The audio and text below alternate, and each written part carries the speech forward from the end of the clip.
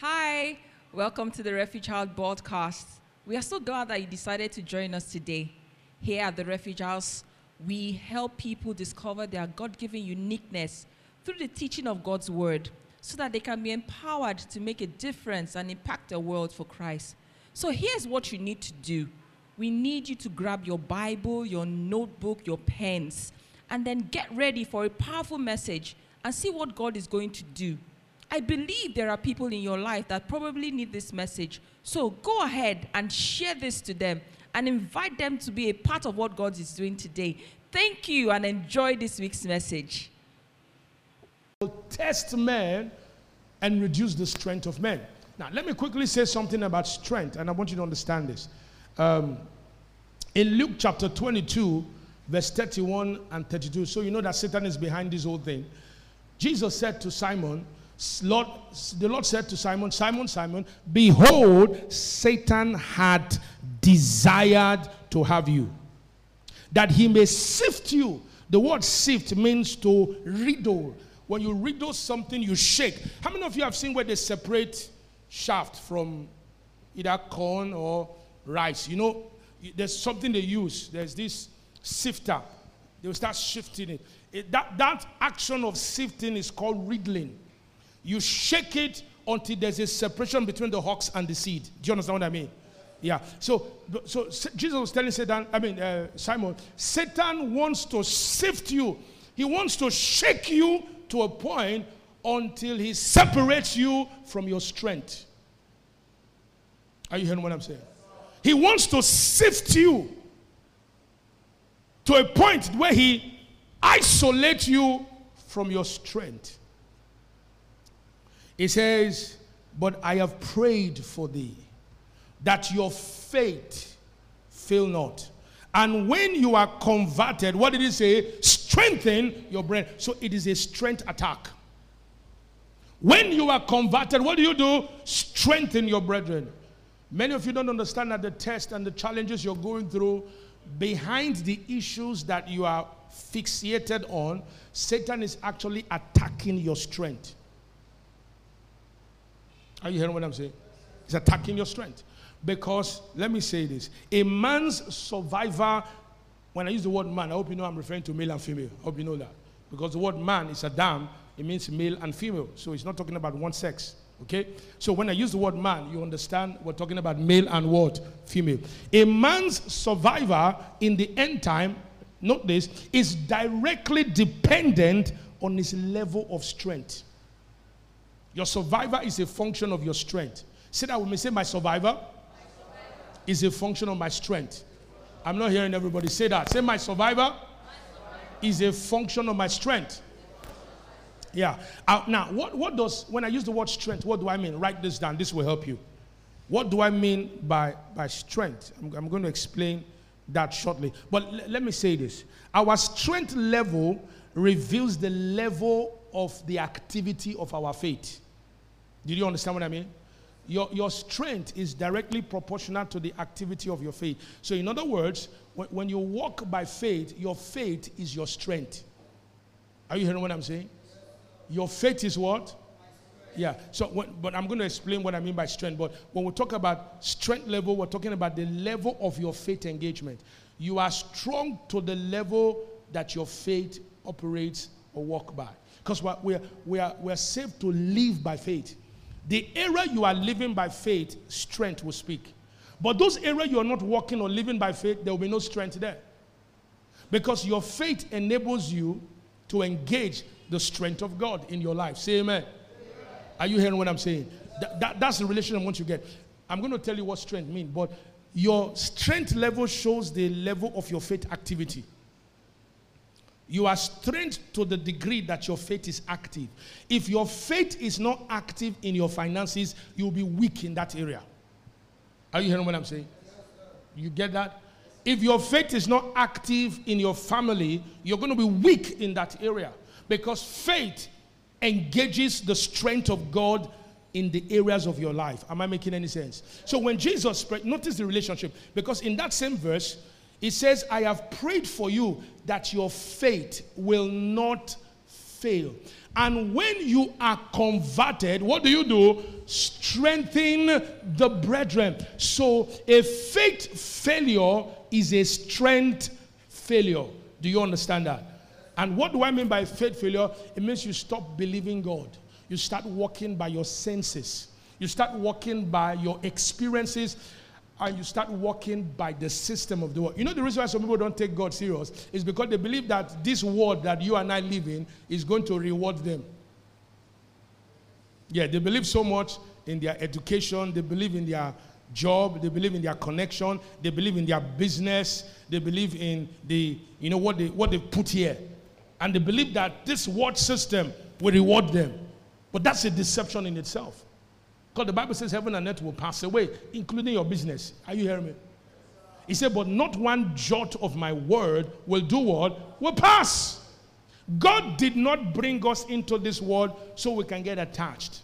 That's why Paul told Timothy, he said, anybody who comes into this world, or a soldier that goes to war and entangles himself with the affairs of this life, will end up not pleasing the one who sent him. Is that not true? Ask your neighbor, what are you attached to? Look at the person. What are you entangled with? See, the Satan's strategy in the end time is to create situations, circumstances, and some of them may be tough. Some of them may be deceptively tough. That means on a level, they don't look tough, but they are drawing your strength away from you. You just notice that you don't have interest for God anymore. You don't like to pray anymore. You don't like to fellowship with the Holy Spirit anymore. Listening to a message is becoming a problem. Why? Because your strength is gradually being what? It's being sapped away. It's going. Your flair for God is going. It's gone. All of a sudden, you now start struggling. You want to pray as if God is very far. How many of you know what I'm talking about? Yeah, your strength has been deflated. Glory to God. Now, hear this. Hear this. Go to Proverbs 24, verses 5 and 11. Holy Spirit, help me get this across. Proverbs 24, verses 5 and 10. Not 11, sorry. A wise man is strong. A wise man is strong. Then he explains why a wise man is strong. He said, yea, a man of knowledge increaseth strength. Is that not so? Then go to verse 10. If thou faint or give up in the day of adversity. Adversity means tough, harsh, troublesome times. If you faint or you give up or you become tired in the day of adversity, why? Is it because of the adversity? No. Your strength is small. Now go back to verse 5. Why is your strength small? A man of knowledge increaseth strength. So that means your strength is small because your knowledge is what? Small. Did you get that? So what you know determines the level of your strength. So if you're getting a person that your connection with the word, the preaching of the word, the hearing of the word, the meditation and the study of the word, if it's very weak, your strength will be small. And if your strength is small, when challenges come, tough time comes, you will fail. That's why you hear certain crises happen. You will not believe some Christians will make some decisions. And you wonder, is this person, was he ever saved? Like there was a situation of a very popular worship leader that is known globally, and he just came on and said, this Christianity is fake. That is not a Christian anymore. And people are like, how can our manager say, why are you guys acting surprised? He was never saved. Do you understand what I mean? He was what? He was one of those people that entered church and just started learning the language, and they found that he was very skillful. He had a good voice. He could sing very well, but he had no personal relationship with God. So he was weak in that area. He didn't have any relationship with God. Because if you know God, you don't know God and retire from God. That's impossible. You can't now. Come on. Hallelujah. Amen. I said hallelujah. Amen. So the only way to survive the adversity of the last days is to be a man of strength. What did I say? A man of what? Strength. And strength is an internal heart issue. It got nothing to do with your looks. The only way to survive the adversity, it doesn't matter what is thrown against you.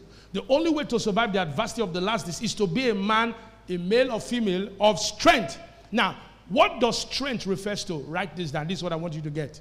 I've used different applications of strength to relate to you the importance and the place of strength. Now, let me tell you what strength actually represents. What is strength? Write this down. Strength is the ability of Christ's grace at work in your life. What did I call it? The ability of Christ's grace at work in your life. Say that one. Say strength is the ability of God's grace at work in my life. Say that one. Say strength is the ability of Christ's grace at work in my life. Is that simple enough? So when you hear the Bible say, I can do all things through Christ, which what? What is that strength? The ability of His grace that is what? At work in my life. And it can increase. Are you hearing me? Tell your neighbor, say strength are in levels. Just as grace has levels. Grace is unlimited in its supply. But there are levels of grace. That's what the Bible says, grow in grace and what? And in the knowledge of Christ. So to grow in grace is to grow in strength. Did you hear what I'm saying? Ask your neighbor, what level of grace is at work in your life? Hear me, brothers and sisters. Tough times are here. Hello? Tough times are here. And they will test everyone. Nobody's exempted. As long as you are here, you're going to be tested. But if you're going to survive the adversity of the end times, brothers and sisters, you have to be a man of strength. Say, I hear you. Strength is a level, and each level is determined by the knowledge of the truth that we have. Number one. Tell your neighbor, say the knowledge of the truth that you have. It's not enough to know the truth, but you must engage the truth. Are you hearing me? Did you hear what I said? You see, I made two statements, and sometimes we group them together. The level of strength at work in your life is determined by the knowledge of the truth you have. When I use the word have, number one, which you have discovered, you have known, that's number one. But if it's going to benefit you, you must engage it by faith. Is that clear? Hello? Because faith without works is dead. Many people claim to know things, but it's not working in their life. Why? Because they're not engaging it. They don't believe it. They're not applying faith to it. And if you've been in church for a while, you will understand that we've taught about the actions of faith. And that the first actions of faith begins with what you say with your mouth. Am I making any sense? Come on, say glory to God. Let me show you two scriptures to establish that. And I begin to tie this up. Daniel 11:32, it says, and such as do wickedly against the covenant shall he corrupt by what? Flatteries. But the people that do know their God shall be strong and do exploit. The people that know their God. So the Bible ties the relationship between strength and knowledge. Did you hear what I said? Remember, strength refers to the ability of Christ's grace at work in you. Is that not true? So strength is what? The ability of Christ's grace that is at work in my life. And it's in levels. And that each level you operate depends on the knowledge of the truth that you have. And we saw from Daniel 11:32, they that do know their God shall be strong, and they will do what? Exploit. Somebody say glory to God. Now go to 1 John 5 and verse 13. Make sure you're writing the scriptures down, and you can cut, but just make sure you write them down. And if it's on the screen, fine. You can listen to me, read them. Because I'm trying to use the Bible to defend the statement I made. That the level of strength that is at work in your life is determined by the knowledge of the truth you have and engage by faith. Hallelujah. It's not enough to know that God is a deliverer. Does he deliver you? Hello? Yeah, is his deliverance working in your life? Because if it's not working in your life, then it's not beneficial to you. Is that not true? Aha. Glory to God. It's not enough to know that God is a healer. Do you appropriate his healing in your life? It's not enough to know that God supplies. Are you experiencing his supply? Now, if you're going to engage what has been provided, it has to be by faith. Say amen. 1 John 5:13. Are you there? These things have I written unto you that believe on the name of the Son of God. Do you believe it? Then this is for you. Now, first of all, that you may know, glory to God, that you have eternal life. Say, I have eternal life. What is eternal life? The God life. The God kind of life. When you got born again, you became a partaker of that life. You have. The word have means you possess it now. Say, I have eternal life. The life of God is God himself. Jesus said, I am the way, the truth, and the life. So Jesus is eternal life. So do you believe in the name of Jesus? I do. Then know that you have eternal life. Say it 3 times. Say, I have eternal life. I have eternal life. I have eternal life. I have eternal life. Glory to God. So it's in you. But eternal life, Jesus said in John 10:10, the thief comes to steal, kill, and destroy.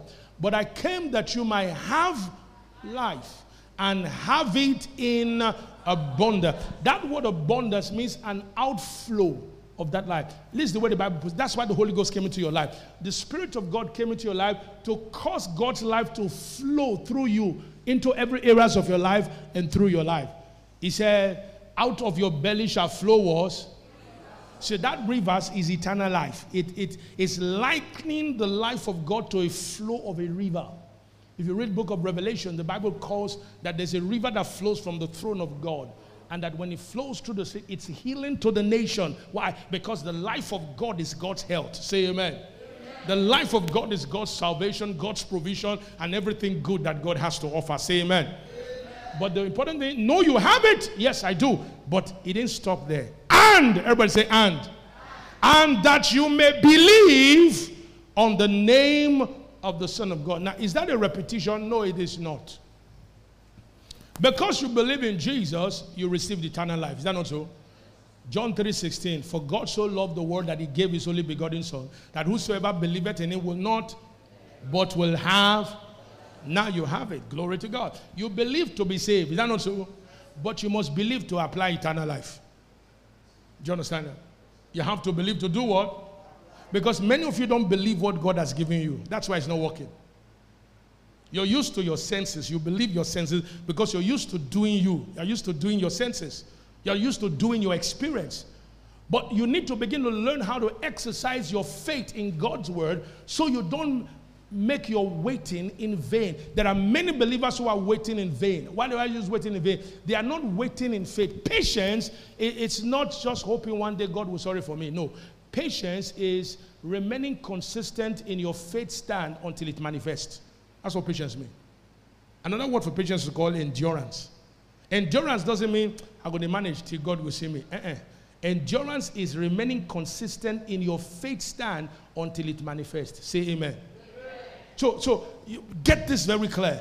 God wants you to know you have eternal life, but he also wants you to know that you need to believe that life that you carry so it can flow and speak in every area of your life. Say amen. Now, notice in 2 Timothy chapter 3, verse 2, where we read, when the Bible began to list out what those perilous times are. In 2 Timothy 3, verse 2, it reveals the aim of the adversities of the last days. At the beginning of 2 Timothy 3, 2. If you can put that back, that will help. 2 Timothy 3, 2. Notice in 2 Timothy, let me read it for you. It says, for men shall be lovers of their own self. The Bible uses the word own self, making the emphasis key. Men shall be lovers of their own self. Now this is what I want you to get. 2 Timothy 3:2 reveal the aim of the adversities of the last days before listing the weapons that will be used. Are you hearing me? The aim of the perilous time is to get men, which means male and female, to be lovers of their own self. Because that's how it worked in the Garden of Eden against Eve. Lovers of them, their own self. Now, the Greek word for lovers of their own self, it means to be in love with yourself. Tell your neighbor that you were not created to be in love with yourself. I don't care how the word has repackaged and sold that to you. So you hear people say, I do me. Have you heard people say like that? I do me. I have my own truth. You have your truth. I have my own truth. If you are a creator, I will listen to you. If they born you like me, you don't have the power to say truth. Do you understand me? Did you hear what I said? Is there any of us here that was not born? Ask your neighbor, were you not born? As far as you were born, you don't have the capacity to formulate your truth. You better go and discover what God says and align your life very fast. It's like a child that was born in Pakistan. As he came out of his mother's womb, they heard AK-47. Boom, boom, boom, boom, boom, boom, boom. Then that was how he came. Then when he was growing on his first birthday, as they were saying happy birthday to him, there was another bomb again. Then when he's now 5 years, he heard the gun. You know, after that, he will get used to it. You know that? Because he was born in war. Now, is it wise for the child to ask, why is there war? Why is there fighting everywhere? Be asking a question until you want bullet to come and kill you. You were born there. What do? Survive. Did you hear what I said? What do? Survive. There are some questions the Bible describes as foolish questions because they don't help your survivor. Did you hear what I said? Satan's goal from beginning, when he introduced the temptation, you see, Satan's temptation is just three: lust of the flesh, lust of the eyes, pride of life. There's no difference. That's what he uses all the time. It's the same thing he used on Jesus Christ. The goal of the lust of the flesh, lust of the eyes, and the pride of life is to get men to become lovers of themselves. Lovers of themselves means you shift your attention from God and you put it on where? Yourself. Because when you are not looking at God, hello, you become a God to your... Yeah, that's where idolatry started from. It didn't start with calf. Do you know those carvings they were making was a subtle deception of Satan to shift their mind from God to an alternative? But the real goal was to shift the mind of man from God to where? Himself. The what do you call it? The shrine, the carvings and all those images are just the deception. But the real goal is to get men to be lovers of themselves. Because Satan cannot control a man until the man is in love with himself. Because when you are in love with yourself, you become blind. You are now functioning against intent and design. So you become blind. So it's easy for Satan to manipulate you. It's easy for him to depress you because you've lost a sense of focus and purpose. Am I making any sense? There are two meanings of the word lovers of self. It means this. Number one, loving oneself. Number two, too intent or fixated on one's interest. That's another meaning for the word selfishness. See, I hear you. Now, hear this. The devil knows that when men love themselves, they focus and pursue their own interest. It is called the pride of life. So you hear people say, after I don't suffer with my sweat, come work, get my money. You can't, they won't tell me rubbish. I don't blame you. Can I ask you a question? The air you are breathing, are you paying for it? Excuse me, you didn't answer me. The sleep you are sleeping, are you paying for the sleep? Is it you that put yourself to sleep? When you sleep, do you know where you are? Till you wake up, who wakes you up? I'm trying to explain, help you understand the stupidity of some claims we make as men. One day, Jesus gave an example of a man who was very wealthy and he had achieved a lot of feats. And he said, oh, my soul, eat, be merry. Tomorrow we continue with the enjoyment. Then God said to me, you are a fool. He said, this night, that life that you carry, I will collect it from you. He said, then you will tell me what will become of all this your achievement.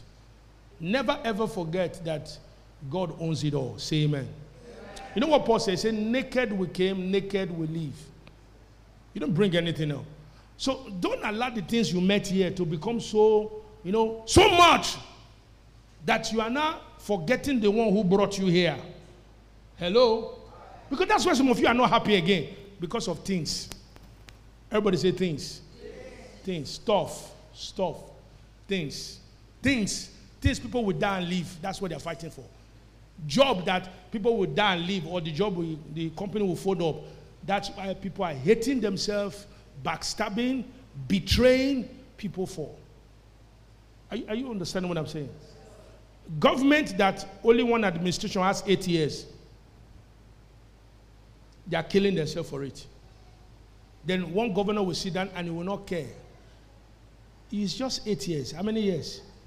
It's 8 years. When he finishes, somebody met one time governor of a state in Abuja, a friend of mine. He said he just entered the lift. And he was a governor of one of these states. I don't want to call the name. He said he looked at him. Nobody was with him or he was walking alone. And there are some people, when they go to airport, when I travel a few times, and you see a former president or a former minister, and as he's passing, nobody wants to, they don't even want to look at his face because of how he lived and how he led. But there were some who made a difference. The moment they see them, they go and carry their bag. Have you not seen something like that? They carry their bag. How are you, sir? How's your family? I hope you are fine. We're like, okay, I'm fine. Why? Because that one used the office to make a difference. But the other ones that are lovers of themselves use the office to dress themselves. And forget that they will not stay there forever. That's all problem of lovers of themselves. Now hear this. It is called the pride of life. It was the weapon he used on Eve and succeeded. He tried it on Christ, but it failed. Why? Because Jesus was focused on pleasing the Father and not himself. The only way to, listen to me, the only way to avoid the entrapment of the pride of life is to focus on Jesus, not you. If you focus on you, it will catch you. Let me show you what Jesus did. John 8:29.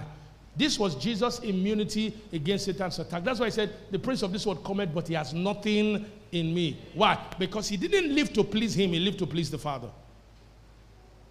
That's why love, it's not about you, it's not about your feeling. Love, it's the choice to make a difference in somebody's life.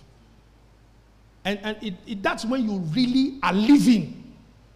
One of the things we want to do in this Thanksgiving, I told some of you, if your selfish quotient is very high, I'm telling you, what I said you will not hear. Something inside your selfishness will tell, no, my pastor, you don't know what they go through. You don't know what they happen to us. No, God give us give. They don't give me. They don't give me. They don't give me. You won't say it out, but that's what will speak in your heart. But true living is being a blessing. Are you hearing me? Because we're not creating life to be a tank. We're created to be a channel. Did you hear what I said? That's why some things are not changing in your life, because you are in love with your own self. You have given personal definition for the department of your life. My cold, my fever, my cough. Those are evidence of people who I love in myself. My cold, my pain. And they've so personalized it. So, this season, now my kata, as I'm at the corner, they get my kata. They get my kata. And you don't even know. When you're in love with yourself, you only use people. So if you're married to a woman, you will use the woman. If you're married to a man, you will use the man. You didn't marry because of love. Nothing as horrible as someone who is in love with his own self. Your looks are more important to you than even the relationship. I mean, not this woman, not since I didn't do my makeup. If I follow you talk now, no, do I well. Hello. I'm telling you, these are serious issues. When you will understand these are a war of ingratitude. Listen. John 8:29. It says, and he that sent me is with me. The Father has not left me alone. For I do always those things that what pleases him. Until you live for a greater cause than yourself, you are not living. You are just existing. That's why if life is about you, yourself, and I incorporated, you are not living, you are just existing. Please hear this. The devil seeks to make life and issues about us. How we feel. How does it benefit us? How does it please us? He makes men focus on the pursuit of their own interests and camouflages this behind nice sounding names. Some of them are becoming motivational speeches now. But it's all about glorifying self. The devil does not want men to seek God's will for their life. No. Hence, the only way to resist this temptation from the enemy is by the knowledge of the truth. Salvation through Christ offers man freedom from the self-life. Say, I hear you. Let me read the scripture, 2 Corinthians chapter 5, verse 13 to 15. Salvation through Christ offers man freedom from the selfish life. He says, Paul at a point explained to the Corinthian church. He said, when you see us behaving as if, we're acting as if we don't have any plan for our life. Have you seen people like that? It's as if they don't have a plan for their life. He said, when you see us acting beside ourselves, it is to God, or whether we be sober, it is for your cause. When we are doing what we're doing, we're not doing it for personal interest. We're doing it because of God. And we're doing it to be a blessing to your life. Look at verse 14. Are you there? It says, for the love of Christ constrains. That word constrain, it's not the English word for constrain as limiting you. It means it overmasters us. It has reconditioned us. Say amen. You cannot test the love of God and live a selfish life. No, because there's no selfishness in Christ. Say amen. Because if Christ was selfish, he wouldn't have died for us. Is that not true? Yeah. Because we thus judge that if one died for all, that's Jesus, then we're all dead. Verse 15. Can we read verse 15 together? And that he died for all, that they which live should not henceforth live unto themselves, but unto him which died for them and rose again. Tell the neighbor, say, stop living for yourself and start living for him.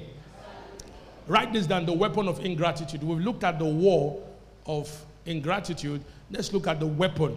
One of the weapons that the enemy uses in the last days to tempt men with the lust of the eyes, lust of the flesh, and the pride of life is being unthankful. That's what I'm going to focus on right now. It's being what? Unthankful. What does it mean to be unthankful? To be unthankful means to be ungrateful, to be unsatisfied, to treat with contempt or disregard. Please hear me. Being unthankful is one of the adversities of the last days. What did I say? He said when you fail in the day of adversity, what is it? Your strength is small. And one of the adversity is being unthankful. Hear me and hear me well. The root of being unthankful or ungrateful or ingratitude, they mean the same thing.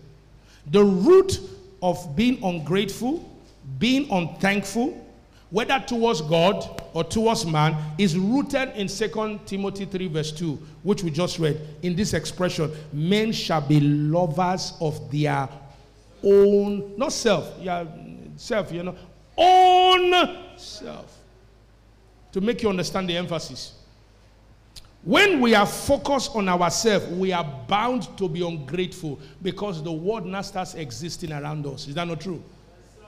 Do you understand what I mean by that? There are people that the way they think about themselves, nothing else exists. Please hear this. When we are focused on ourselves, we're bound to be ungrateful. To a selfish man, nothing is enough. What did I say? Nothing. When you are selfish, nothing is enough. There is this unsearchable greed for more. And I always ask them, how much is more? Hello? How much is what? How much is more? If you fall inside that road, there's no end to that journey. How much is what? How much is more? You have this job, they pay you 200,000. You want a job of 500,000. You get a job of 500,000. You want a job of 1 million. After they pay you 1 million, you want a job of 1.2 million. So if it is money that is determining the job you offer, then you are on a fast-paying lane that has no end. Are you hearing what I'm saying? I want to show you some examples in scripture about how ingratitude destroyed certain people in the Bible. And you should not fall to that. Turn your Bible to Ezekiel 16. Please, what I'm about to show you will help you. And I pray it renews your mind so you can become grateful and live a happier and more satisfied life. Not because you have everything, but because you have Him. Are you hearing what I'm saying? Did you hear what I said? Not because you have what? Everything, but because you have Him. Then you will appreciate what the Bible says. Let your life be without covetousness and be content with such thing as you have. For He has said, I will never leave thee nor forsake you. There are some of you, when the prayer does not address your selfishness, you disconnect. Your amen is absent-minded. You forget that you have to live first before you have to have things. Is that not true? Did you hear what I just said? Have you been praying? You say, I pray, Father, we thank you for your goodness. Amen.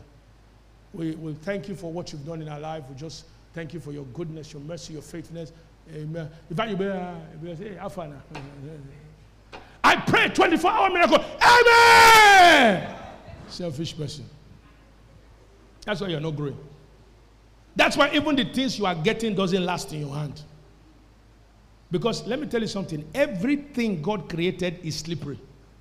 The only way to hold it is Christ. Did you hear what I said? Because Christ is everything. Did you hear what I said? If you want to hold anything, whether fame, position, power, outside Christ, draw, you won't hold it well. It won't last. Did you hear what I said? All right. Ezekiel 16, verse 17 to verse 19. Listen to what God said. And I believe this is a message for us too. Ezekiel 16, verse 17 to 19. Thou hast also taken thy fair jewel. Fair jewels of my gold. Please notice the emphasis. My gold. God is talking about the people have turned away from him who blessed them to the blessing. They are now focused on the blessing instead of the blesser. Hello? And they've become so ungrateful that the things God gave them, they are now using it as a tool against the God who gave them. Listen to what he said. Thou hast also taken thy fair jewels of my gold and of my silver, which I had given thee, and made to thyself what? Images of men. You are not using my blessing as an idol in your life. You were nothing when I picked you. Nobody knew your name. Now I have blessed you. I have favored you. And my blessing and favor has now become the fence or the wall between me and you. You remember you never missed prayer meeting when nothing was working for you. When you had nothing. To pray was a delight. To experience God. Now the blessing has come. You can't pray because you are busy with meetings. That's what God is telling them. He said, you've taken the jewels that I gave to you from the gold I supplied to your life, and you have now used it to make image, to replace my image. Listen to this. And didst commit whoredom. Whoredom has to do with intercourse and intimacy. So what God was saying is, I am no longer close to you anymore. You are not closer to the things I gave you. You are not closer to the favors I gave you. You are now more attached to men that I brought into your life when nobody knew you. And me who gave you that, I am not important anymore. You are not busy with what you couldn't find before you met me. But I brought it into your life, and now you don't have time for me.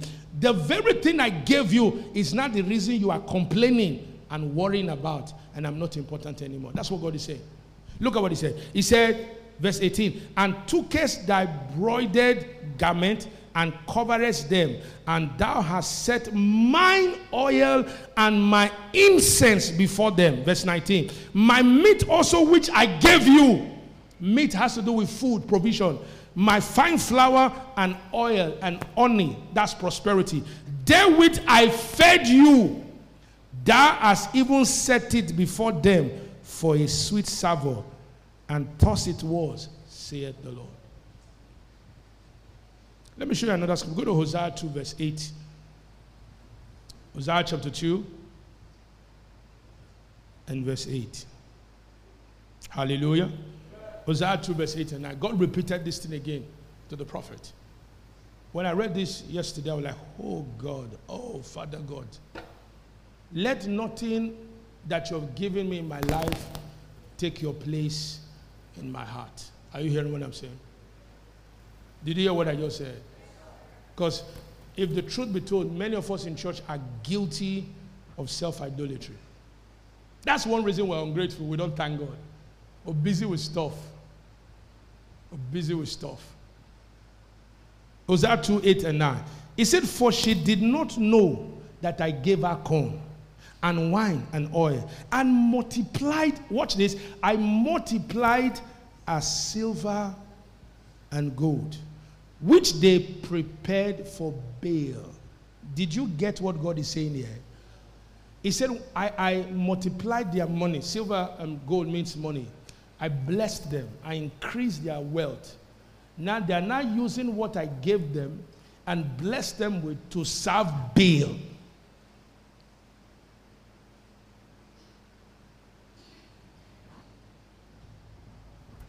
Look at verse 9. It says, therefore I will return and I will take away my corn in the time thereof and my wine in the season thereof, and will recover my wool and my flax given to cover your nakedness. Let me show you two New Testament examples. Go to Luke 17, verse 15 and verse 18. There are many of you, sometimes I'll speak under the anointing and I say somebody got healed. And you know you got healed. And you will never come and say, thank you. You just keep quiet. You know you were in the service. Then you want me to just tell one person, the other day I was in church. There was this pain that was disturbing me. When pastor just said this, the thing left me. But you never came. And I said, if you know something happened, you come and thank God. This is another ingratitude war that many believers are guilty of. They take for granted what God has done for them. Can we go to Luke 17, 15 to verse 18? 10 lepers came to Jesus. And Jesus said, go show yourself to the priest. On their way there, they all got cleansed. They were healed. Out of the 10, only one. That's what ingratitude does. Being unthankful. It is God now you will understand. And one of them, verse 15, Luke 17, verse 15. And one of them, when he saw that he was healed, what did the Bible say? When he saw that he was what? He was healed, turned back, and with a loud voice, you cannot be thanking God and be sleeping. Loud voice, that means he was, Jesus, thank you, thank you, thank you. With a loud voice, glorified God. What is loud? Loud. Verse 16. And fell down on his face. The man remembered all the shame. Because if you were a leprous man, you were a stigma to your family and society. People, when you come and you're passing the street, you have to shout, unclean, unclean. And they will avoid you like physics, like someone who is a waste. In fact, when they look at you, they don't see any future around you. They don't see anything that can happen. Because even the leprosy, the virus that causes leprosy is so bad that it can eat up the limbs of the people. It can eat up their fingers, it can eat up their toes. In some cases, it's extreme and the person eventually die. And people who were condemned to leprosy as of that time, there was no cure. These 10 men had walked as a public shame and disgrace for holy God knows how long. And one day they met Jesus, and Jesus said, go show yourself to the priest. On their way there, these 10 leprous people who had been plagued with leprosy for a very long time got instantly healed. And out of 10, only one. The remaining 9 represents humanity today. There are many of you who are refusing to thank God because of the things that have not yet happened, and you ignore the things that have happened. So ungrateful. Fell down on his feet, giving him thanks. And he was a Samaritan. He wasn't even a Jewish man. Verse 17, and Jesus answered and said, were there not 10? Now, I hope you know when Jesus speaks, he's revealing the heart of the Father. Because it's a revelation of the Father. He said, were there not 10? In other words, God was expecting, he was expecting them to come and say, thank you. He said, were there not 10 of you? I remember when my spirit moved in the service, your headache left, your waist pain left, your leg pain left. The door opened, you had favor. Were there not 10 of you? But where are the 9? Verse 18. They are not found that returned to give God glory, save these strangers. There's an unhealthy familiarity you have with God and his servant that you begin to take for granted. Maybe just because you know a few things about them and you know a few things about God, you start taking for granted what God is doing. through the life of his servant, and you start taking for granted what God is doing in your life. You commonize it. Oh, just give God praise. Thank God. Let me show you one more place, then we'll begin to look at the reasons why we should thank God. Go to Acts 12, verse 21 and 24. This is another area many of us fall victim of, and we need to be careful because there is a war of ingratitude. And Satan is using the weapon of unthankfulness to pollute the hearts of men so he can corner men to a place of pride where they become lovers of themselves and remain ungrateful. Nothing, you can never please a selfish man. What did I say? You can never please a selfish woman. You can never please a selfish man. No matter what you do. Someone, my friend Mena, his wife shared a video with me. A very pretty woman looking, was talking. He said, I just discovered that after 1 year, and it was the husband that was doing the video. Say, after 1 year, I've just found out that my husband does not love me. Then the man said, excuse me, what do you mean? He said, I just realized that after 1 year, my husband doesn't love me. And the man said, what do you mean? He said, yes. He said, I'm convinced now that after 1 year of marriage, he doesn't love me. Guess what she meant?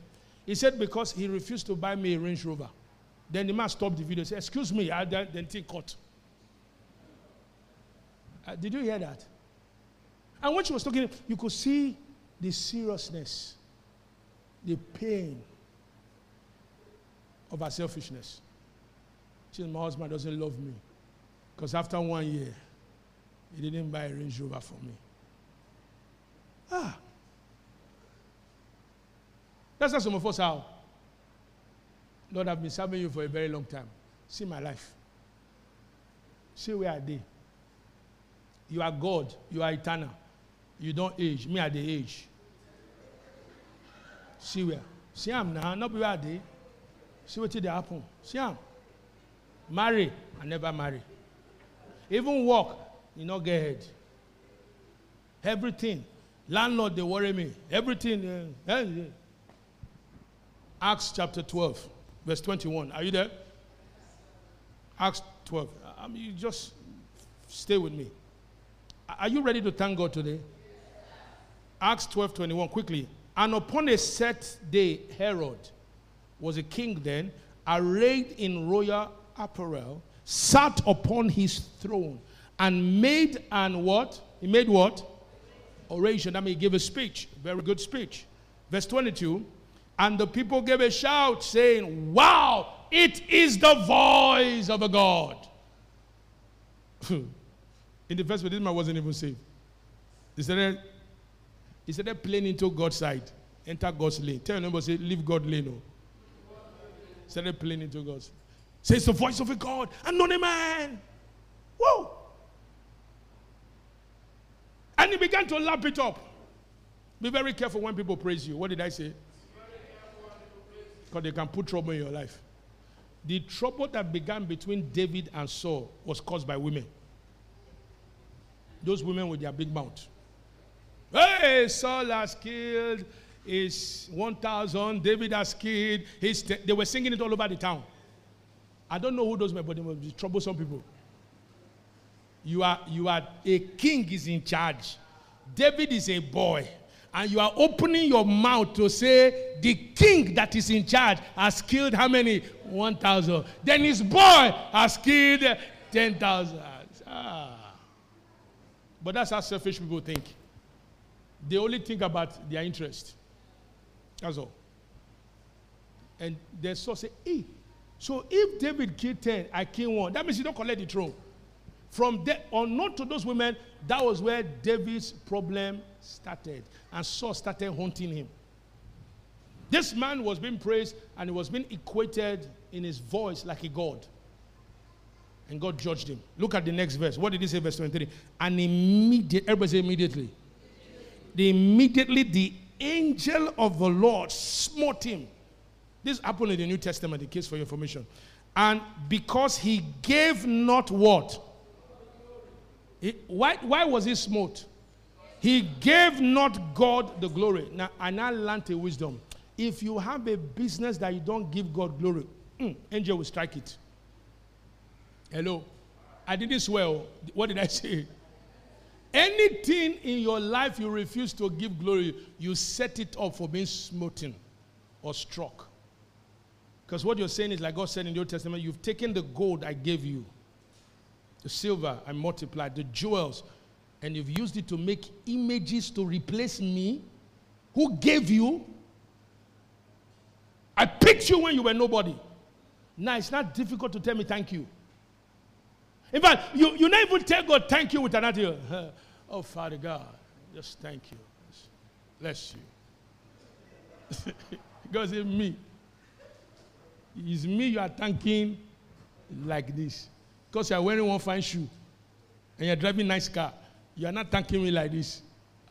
Okay, we will see. Bible says God resisted the proud, but he giveth grace to the humble. He still does it too. I hope you know. He said it from Genesis to Revelation. God has a personal problem with people who are proud. He said, and an angel smote him because he did not give God the glory. And that's what being unthankful does. Being unthankful causes us to steal God's glory. Jesus said, were there not 10 of you? Where is the other 9? How come it's only one that has come to return glory? Ask your neighbor, have you been returning the glory or have you been collecting it? Ask your neighbor. Whenever you are not thankful, you are stealing it. And if you are stealing it, the angel is coming. You better be sure, because before he gets there, give God the glory. What did I say? Don't ever use anything, whether it's a talent or a skill, to replace God. I see a lot of people do that all the time. And that's why you see them, they go up and they come down. You know, they use their talent, use their looks, their figure, you know, and they use that, they blow, they become very popular. But as they go, they come down. Check history. Same thing. Because when men don't thank God, they go down. What did I say? They go down. Ingratitude or being unthankful is pride. Write it down. Being ungrateful is what? It's pride.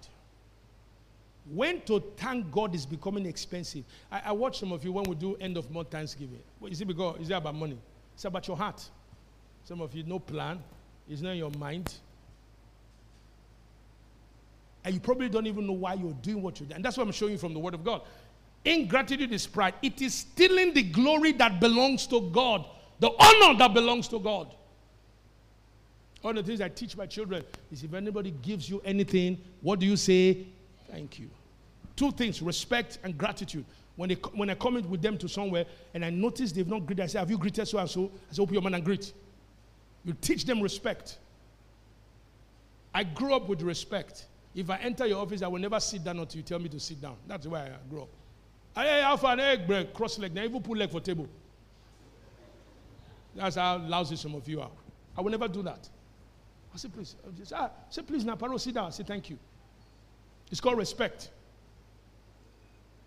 That's how some of us are towards God. You ask God, hey, Faba, carry electro for us. Say, hey, have fun. Look, you know, that prayer, you have not answered it to. Say, but what the fuck do you want to have answered? Have you thanked me? Okay, thank you. Hey, the one I was saying. That's how we behave. And we think it doesn't count. It counts. It counts. Why should we? Okay, let me say this. Many are failing here in the area of ingratitude because their strength is small or weak. The only way to beat ingratitude or being unthankful is with the knowledge of the truth concerning why should we thank the Lord. Say, I hear you. If you don't know why you should thank God, you will always be a victim of being unthankful, being ungrateful. You will convert the blessings of God into your life and use them to make idols or images in your life. They will not become the reason why even God himself can't reach you.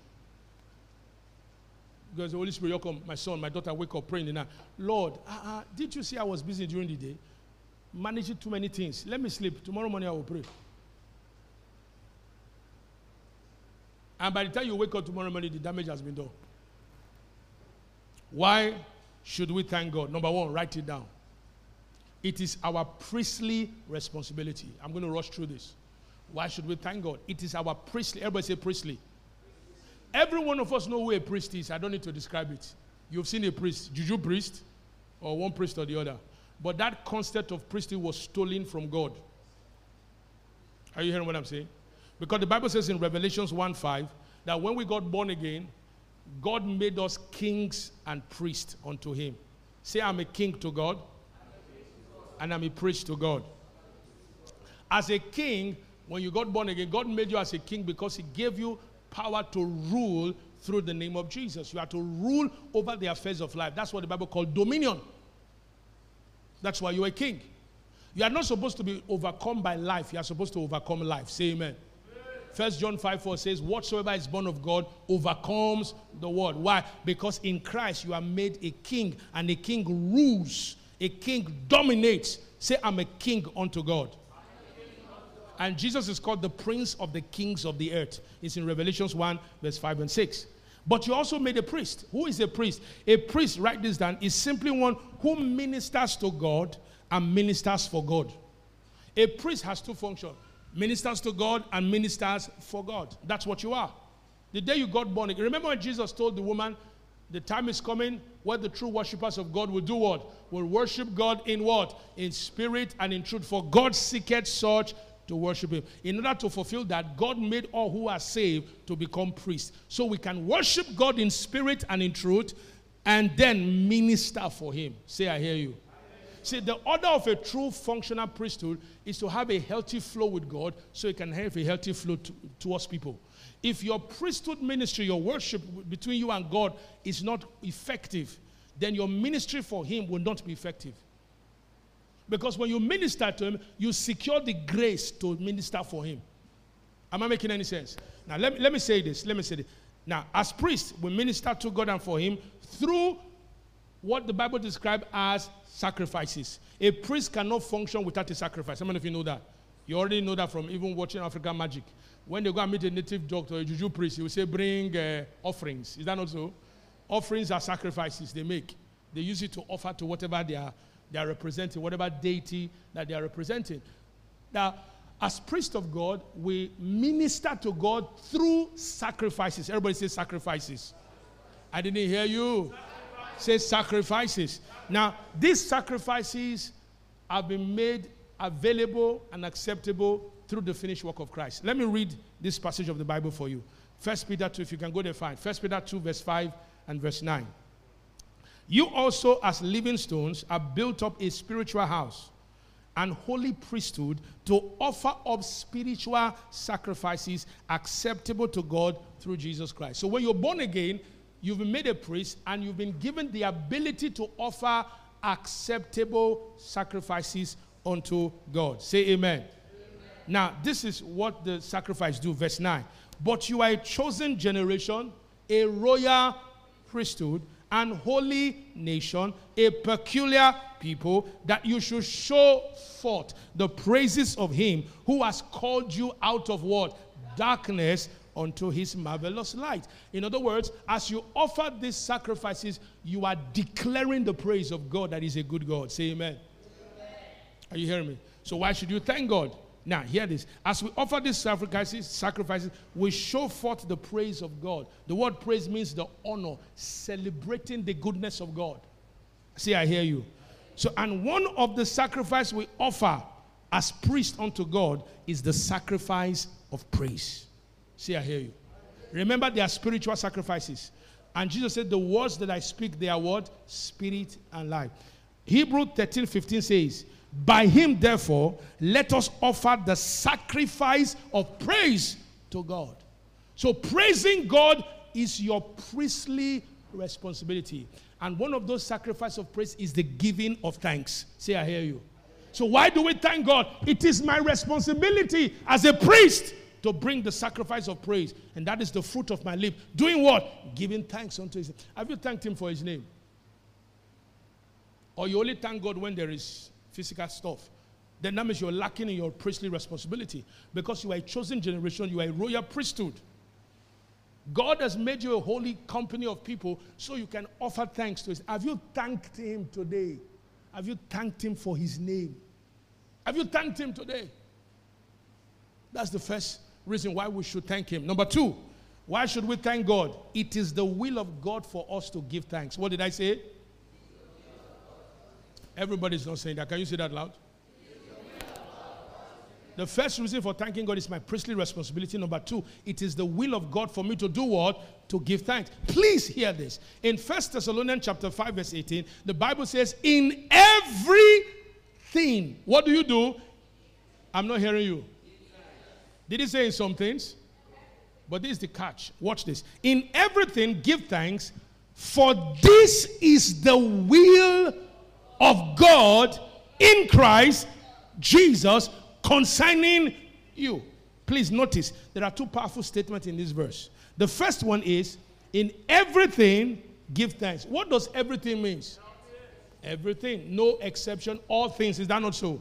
Now, these things could refer to persons, places, situations, circumstances, or anything. Is that not so? The Bible says, in everything, give thanks. Now, the second statement is, for this is the will of God in Christ Jesus concerning you. Somebody shout glory here. Glory!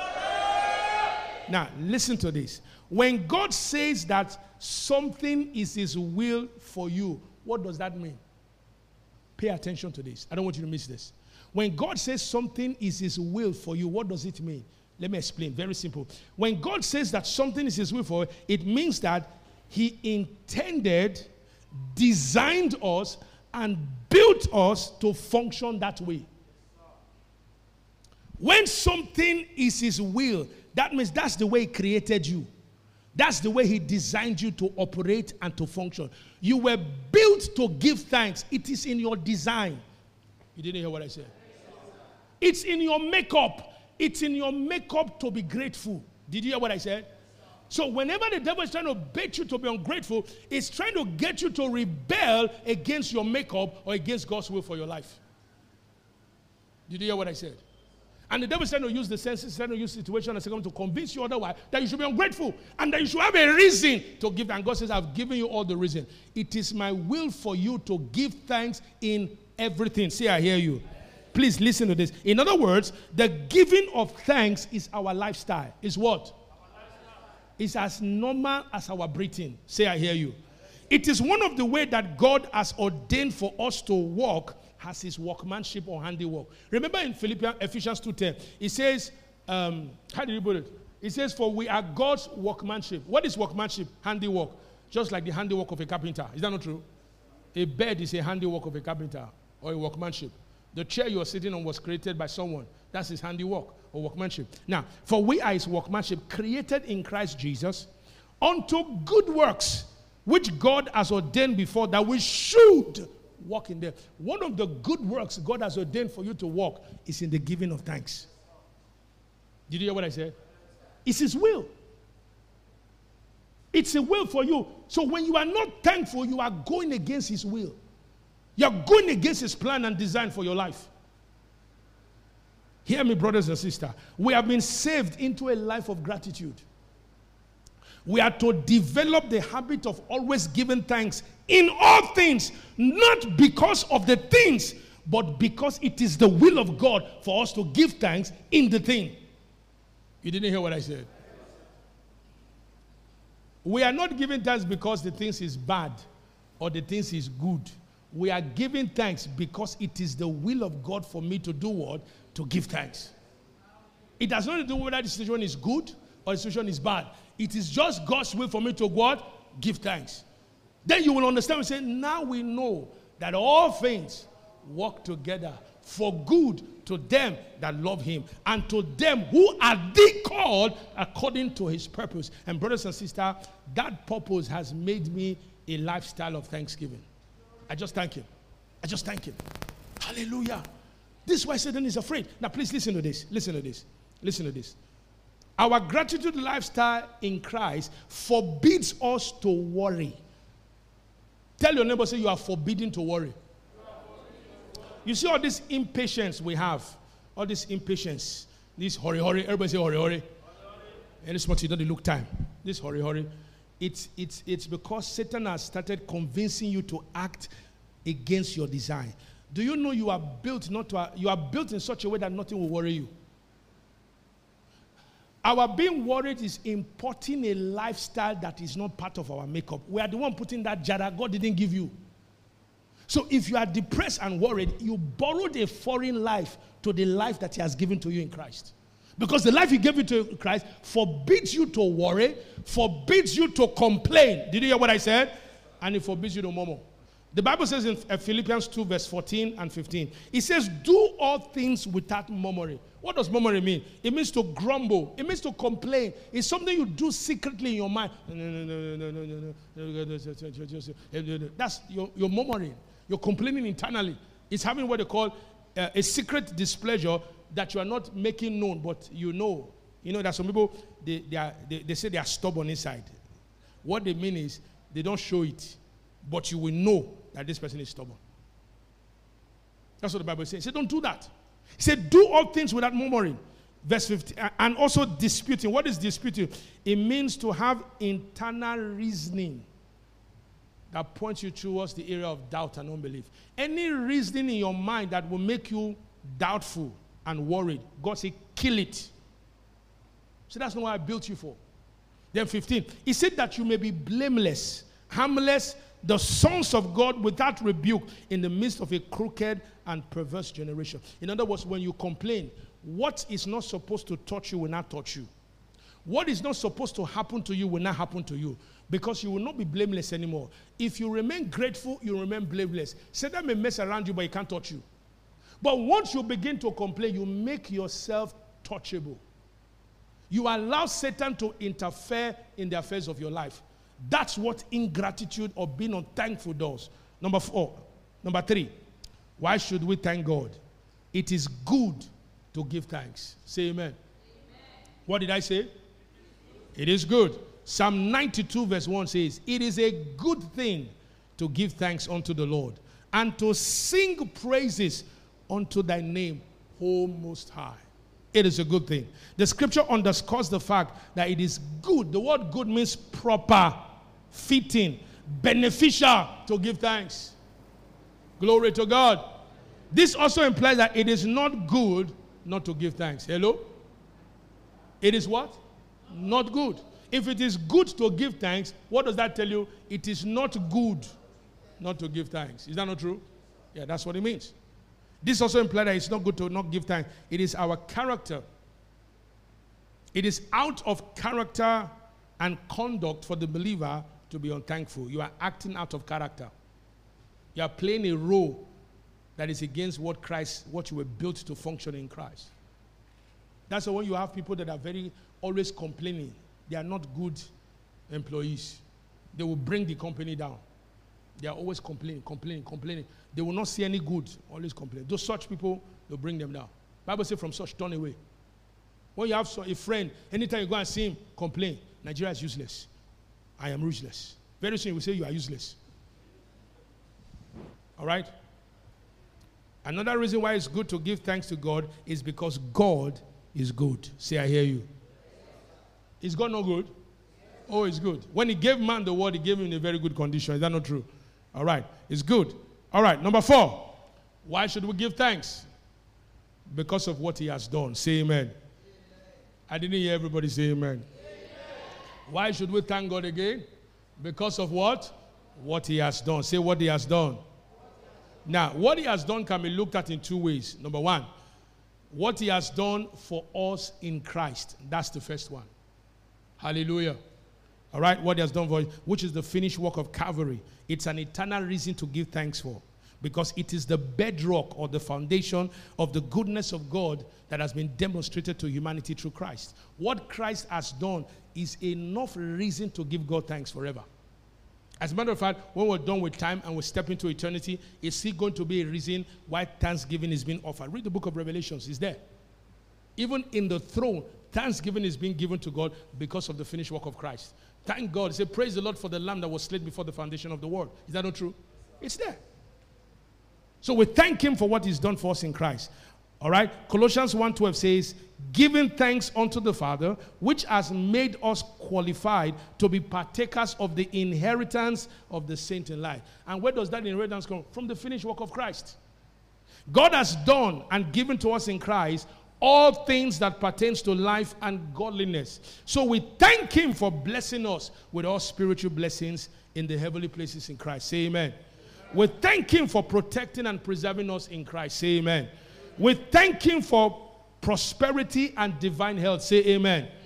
Because all these things has been done for us in Christ. Say amen. Amen. All right. Then the second way to look at what God has done for us is that we can view what God has done for us from the perspective of what his power is doing in our lives today.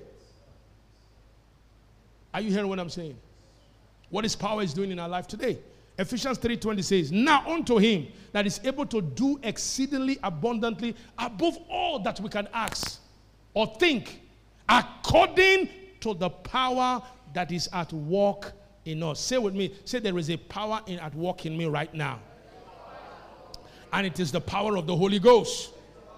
Philippians 2:13, for it is God which works in you both to will and to do of his good pleasure. So there is a power to do that is at work in you. Say a good amen.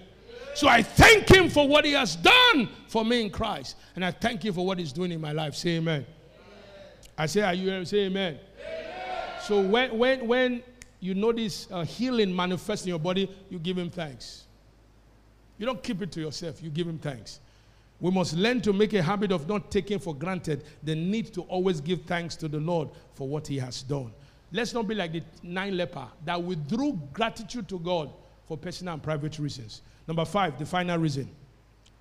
Why should we thank God? Write this, that it is the key to supernatural increase. Everybody says supernatural increase. Increase is not only a natural phenomenon. Increase is also a spiritual phenomenon. Do you understand that? Hello? Did you hear what I just said? Increase is not just a natural phenomenon. Increase is also what? A spiritual phenomenon. Time will not allow me, but let me cite one cases in the Bible. We're going to look at what Jesus did. In the Old Testament, where God sent Elijah to meet a widow that was at Zarephath, and she had only a handful of meal for herself and her son. And he said, go meet that woman, I've commanded her to feed you. Now, there was no physical meeting between her and God or any meeting between her and God. But in destiny, God has supernaturally placed his power to supply the needs of Elijah through that woman. And that woman believed and connected by faith, and that food that was not enough lasted them for 1 year. That was supernatural increase. It wasn't the increase that came from farm. Hello? They planted seed, they now harvested it. You know, what you plant, what you will harvest will be bigger than what you planted. Is that not true? That's natural increase. But there is what is called supernatural increase. And thanksgiving is what regulates it. There was a situation that happened during Jesus. Watch this.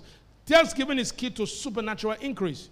Have you found yourself in a very tight corner, a limiting situation, a not enough situation? What do? Do you complain or do you give thanks? Let's see what Jesus did. Quickly, everybody. Matthew 15, verse 32 to verse 38. Quickly. Are you learning anything this morning? Yes, I'm teaching you something for life. Amen?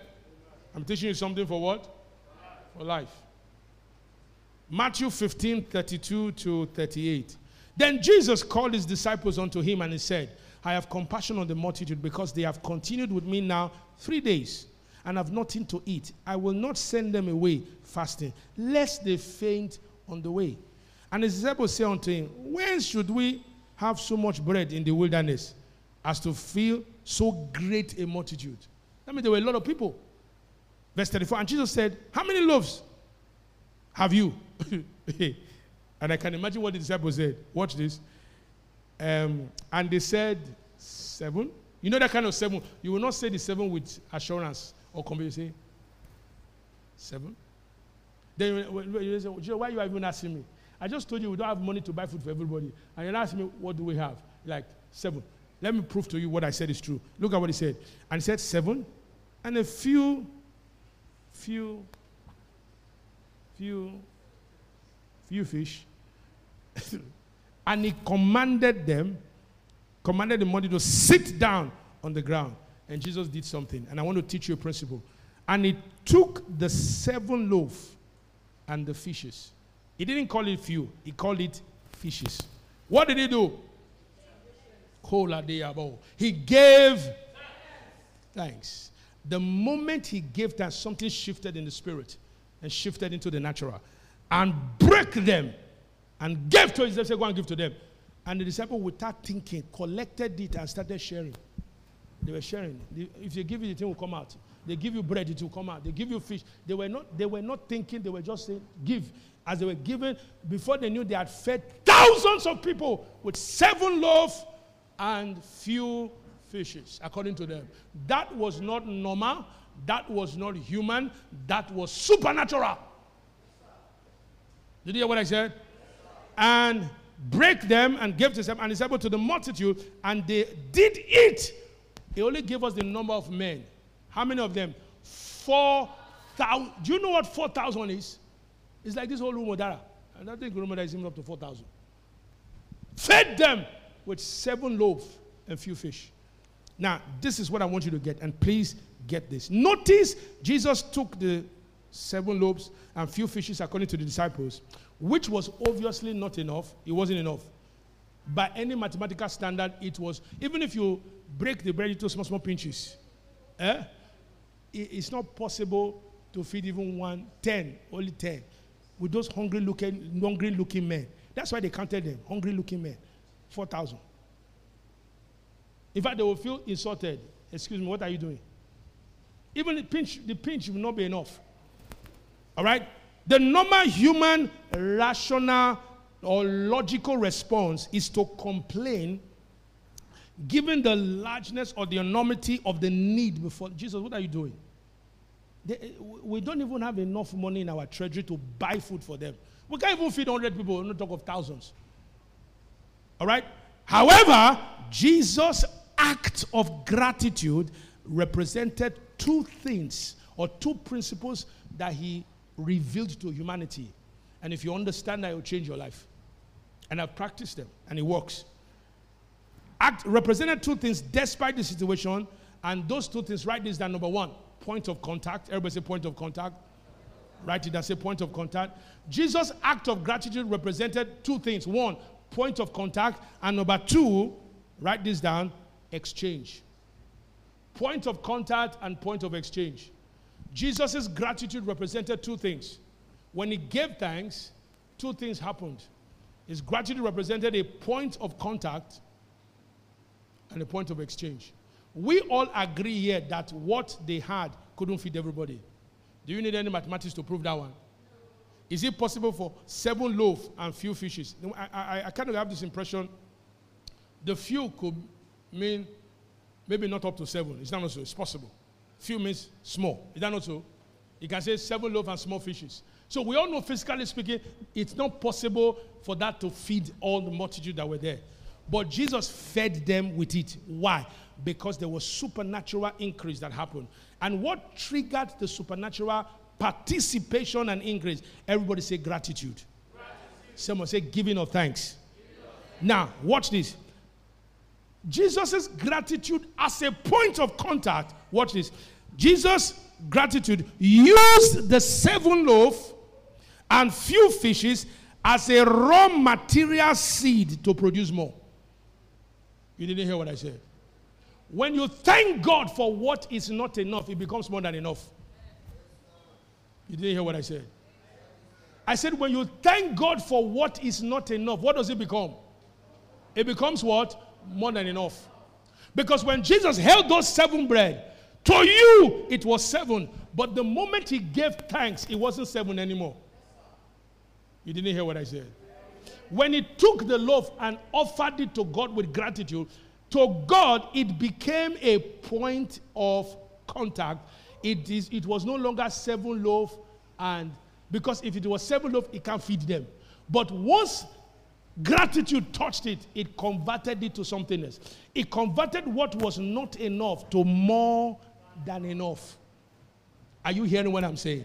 Please listen to me.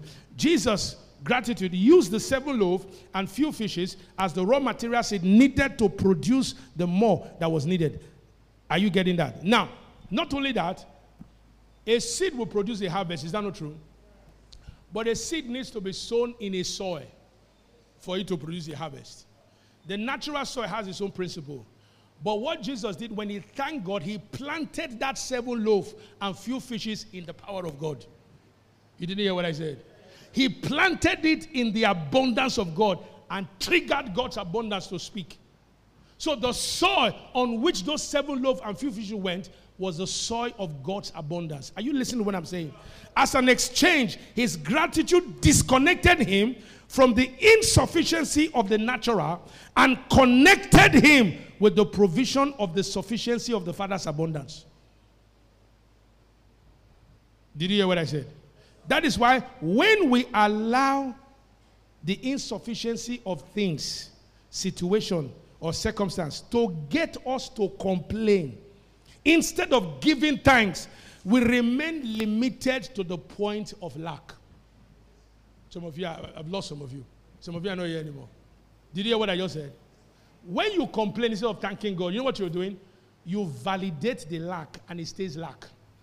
But when you give thanks, you shift your focus from the lack and you put it on the abundance of God that can take what to your eyes is not enough, and they will be supernaturally multiplied and will become more than enough. Somebody shout glory. Somebody shout glory. Let me show you one more scripture. Jeremiah 30 verse 19. And out of them shall proceed thanksgiving. I love this. Out of them shall proceed thanksgiving. Because in the spirit realm, thanksgiving is a multiplier. What did I say? And complaining is a subtractor. When you complain, bam, even the one that is not enough becomes more than not enough. That's what happens. That's why people who complain, they don't grow. Who look for complaint, they're always complaining about something. Nothing, anything you complain about, you curse with your mouth. It will stay that way. But once you give thanks, you remove it from your hand and you put it in the hand of God. And how many of you know that with God, all things are possible? Out of them, Jeremiah 30:19, may you not forget the scripture, shall proceed thanksgiving and the voice of them that make it merry. And I will multiply them, and they shall not be few. I will glorify them, they shall not be small. Write this down. I'm not going to read them, I'm just going to list them. How do we give thanks? Number one, words. Everybody say words. Our words are the first sacrifice of praise. Our words are acceptable sacrifice when released under the inspiration of the word of God. We can proclaim them, we can sing them, and we can shout them. You can sing praise, you can speak praise, and you can shout praise. Do you understand that? When you shout, it means it's a means of offering praise to God through words. So you can shout words, you can sing words, and you can proclaim words. So whenever they are making declarations, don't play with it. Whenever they are singing, don't play with it. Whenever they say shout, do not play with it. Number two, lifting of our hands. When they say let us lift our hands, some of you think we're punishing you like they do students in school.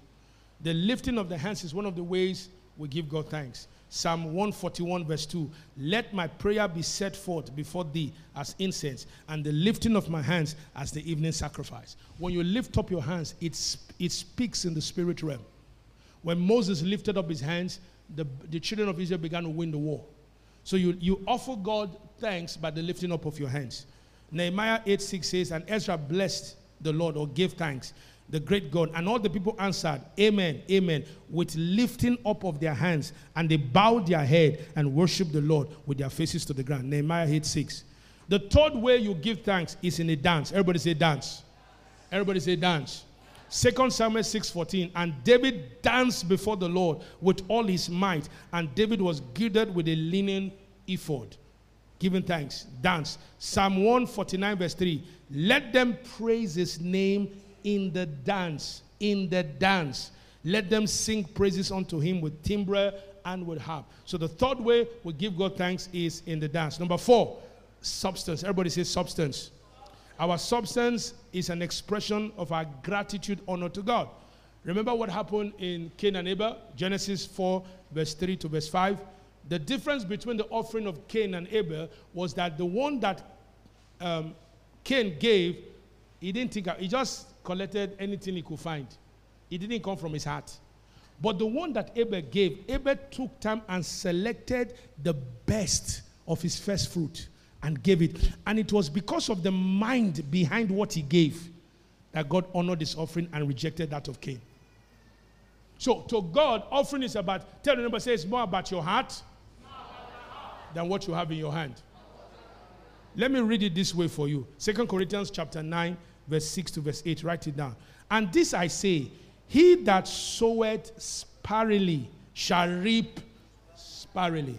He that soweth bountifully shall also reap bountifully. Every man according as he purposes in his heart. He has already told you. If you purpose sparingly and give sparingly, what will you reap? Sparingly. If you purpose bountifully and give bountifully, what will you reap? Bountifully. Let every man according as he purposes in his heart, so let him give. Not grudgingly or of necessity, for God loves a cheerful giver. The word cheerful means a giver with joy, rejoicing, gratitude. Now you know why you should thank God, and that should motivate and inspire what you're giving through your substance. Then he says in verse 8, and God is able to make all grace abound towards you, that you always having all sufficiency in all things may abound unto every good works. And let me add to substance. One of the ways also we can honor the Lord with our substance is to give it to those that do not have. Acts chapter 4, verse 34 and 35. Neither was there any among them that lacked, for as many as were possessors of land or houses sold them and brought the prices of the things that were sold and laid them at the apostles' feet, and distribution was made unto every man according to his need. There are some people I told my wife, because she's my wife, I sent her some list of some people I've not blessed before, and I want to bless them. I'm also going to give all the head and assistant my books, and each of the book costs money to print. So I'm actually giving you not money, I'm also giving you the revelation intellectual rights that God has given to me to you. And also apart from that, because it's coming from me, it's coming with an impartation. You understand that? So when I say prepare, I didn't need to stress that. The genuity of your heart will make you prepare. If you didn't prepare, it's not your heart. Do you understand what I'm saying? Yeah, because I've already given the instruction. Because there's some people, they will not do anything. Why? Because it's just their heart. Even if it's a biro or a recharge, please, I want to give you a recharge card. Take 200 naira. To God, it's powerful. You know, you remember the widow's mite? Everybody was throwing offering. Jesus was watching the way people were giving. Then one woman came and dropped 2 mites. Jesus said, this woman has given more than everybody. Why? Because it came from where? Her heart. Others were giving out of their abundance. They were young. And the way they were even putting it, you know, when you want to show off, there's where you hold the money. You want to let everyone know you're giving $1. You'll be doing it like this. Then you not pretend like he fell. So everybody will not know it's $100. You're fooling yourself. You're fooling yourself. God will just look at this. Not every offering, let me shock you. Not every offering God accepts. He said, I don't want you to give me out of grudge. Don't give me. You're not helping. Necessarily means I'm helping the church. I'm helping the pastor. Help who? Can you help yourself? Because they don't do that. He said, I love people who give cheerfully. They are, hey, I'm going to be a blessing to somebody. Even if it's biro or shoe or belt, the fact that you thought about it and you give it, God will cause grace to abound towards you. And can I say this? It doesn't begin with money to give. It begins with heart. I didn't become a giver by money. I had a heart. I was willing. And I've noticed that anywhere anybody is willing, God will provide. And there are some of us, it's selfishness. You've turned yourself into a perpetual collector. You won't grow that way. It's more blessed to give than what? And to receive. Finally, the 5th way you give thanks is in tongues. Everybody say speaking in tongues. 1 Corinthians 14:16. We can also give thanks through speaking in tongues. As when thou shalt bless with the Spirit, how shall he that occupy the room of the unlearned say amen at the giving of thanks? Seeing he understanding know what he says. So in other words, you can, when you pray in tongues, you can also thank God in tongues. So those are the 5th way. What's the first way you give thanks? Very good. What is the 2nd way? Very good. What is the 3rd way? Very good. What is the 4th way? What is the 5th way? All right. Why should we give thanks? First one.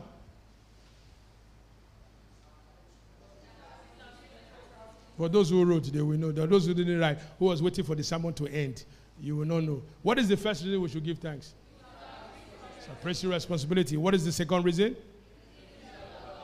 It's the will of God. We're built that way. What is the 3rd reason? It's good to give thanks. We give thanks to God because it's good, it's fitting, it's proper, and God is good. Hallelujah. That for me alone is enough reason why I give God thanks. Number 4, what's the 4th reason why we give thanks? God of what Jesus has done for us in Christ, and for what his power is doing in our life today. Number 5. The key to supernatural ending. Why? Because gratitude represents a point of, very good, and point of.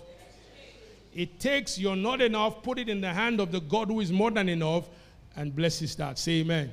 So it doesn't matter any stagnation you have in your life. Once you begin to thank God and stop complaining, it will turn around. Did you hear what I said? Anything, test it. If you doubt me, go and test it. Anything that you feel is not working, just begin to thank God for it. You'll be shocked what will happen. Rise up on your feet. Hallelujah. I said hallelujah. Are you ready to bless the name of the Lord? All right. Can you put into practice what you've just learned? Just open your mouth and take the next just 1 minute and just appreciate God. Hallelujah. Thank him, thank him, thank him. Glory to God. You are worthy, Lord. There is no one like you. Alpha and Omega. There is no one like you. You are worthy. You are worthy, Lord. There is no one like you. Alpha and Omega. We say there is no. See, after you hear a message like this, some things should be rewired in your mind, rewired in your behavior, rewired in your attitude. Are you hearing what I'm saying? Can we lift up our hands and just thank him? You are worthy, Lord. Come on, everybody. There is no one like you. Alpha and Omega. We say there is no. Sing it from your heart. You are worthy. You are worthy, Lord. There is no one like you. Yes, Lord. Alpha and Omega. We say there is no one like. Oh, you are worthy. You are worthy, Lord. Oh, Lord. There is no one like you. Alpha and Omega. We say there is no one. Now hear me. I want you to lift up your hands on behalf of you, your family, everything around you, in the church, and thank God from January to December. There were so many things you didn't thank him for. You took for granted. Many people have died this year, but you didn't.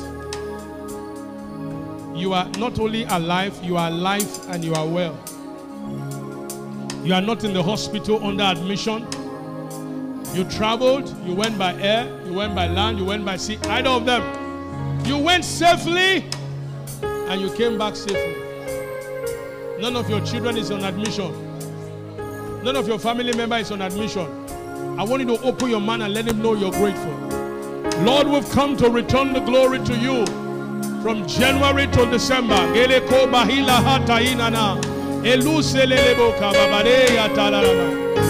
Any area we've taken for granted, Lord, we repent and we bring our gratitude to you. Thank you for good health. Thank you for deliverance. Thank you for protection. Thank you for preservation. Thank you for being good. We give you all the praise and the glory. Hey, Yabanabade. We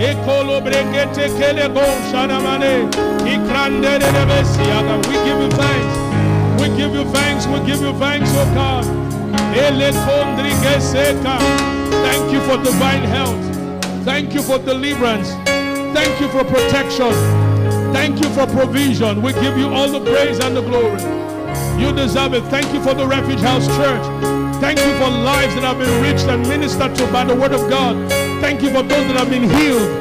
Thank you for those that have been delivered. Thank you for those that have been protected and preserved. Thank you for those you've watched over, oh God. We give you all the praise and the glory. We give you for those you've added to the assembly.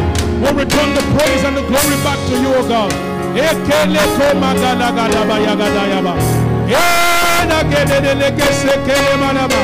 Open your mouth and thank him. Open your mouth and thank him. Open your mouth and thank him.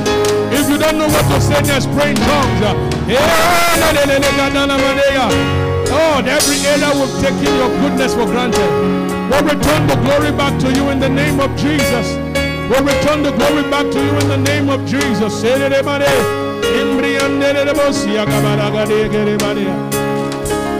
In Jesus' name, you are going to pray this prayer.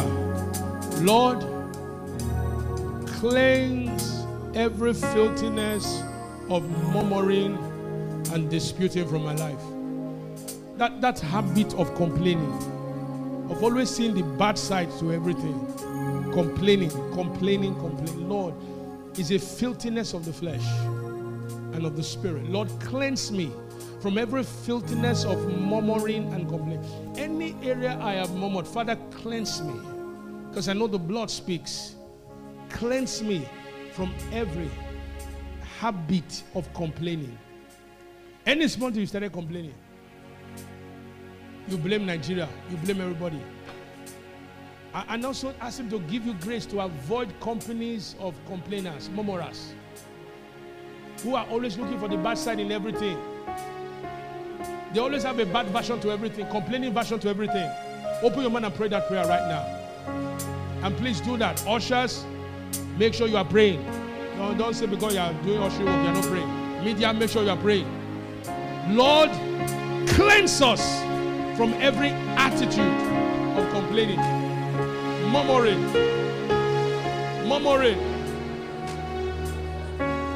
blaming situation and circumstance. When we have a God who is more than enough.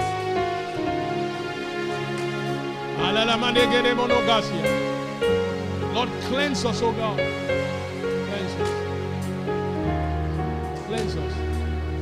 In the name of Jesus. In Jesus' name.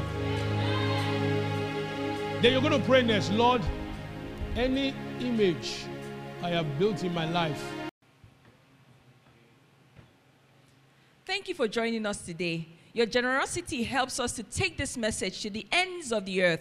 You can give on our website at www.therefugehc.org. So go ahead and click on the link in the description. Remember to subscribe to hear more messages like this.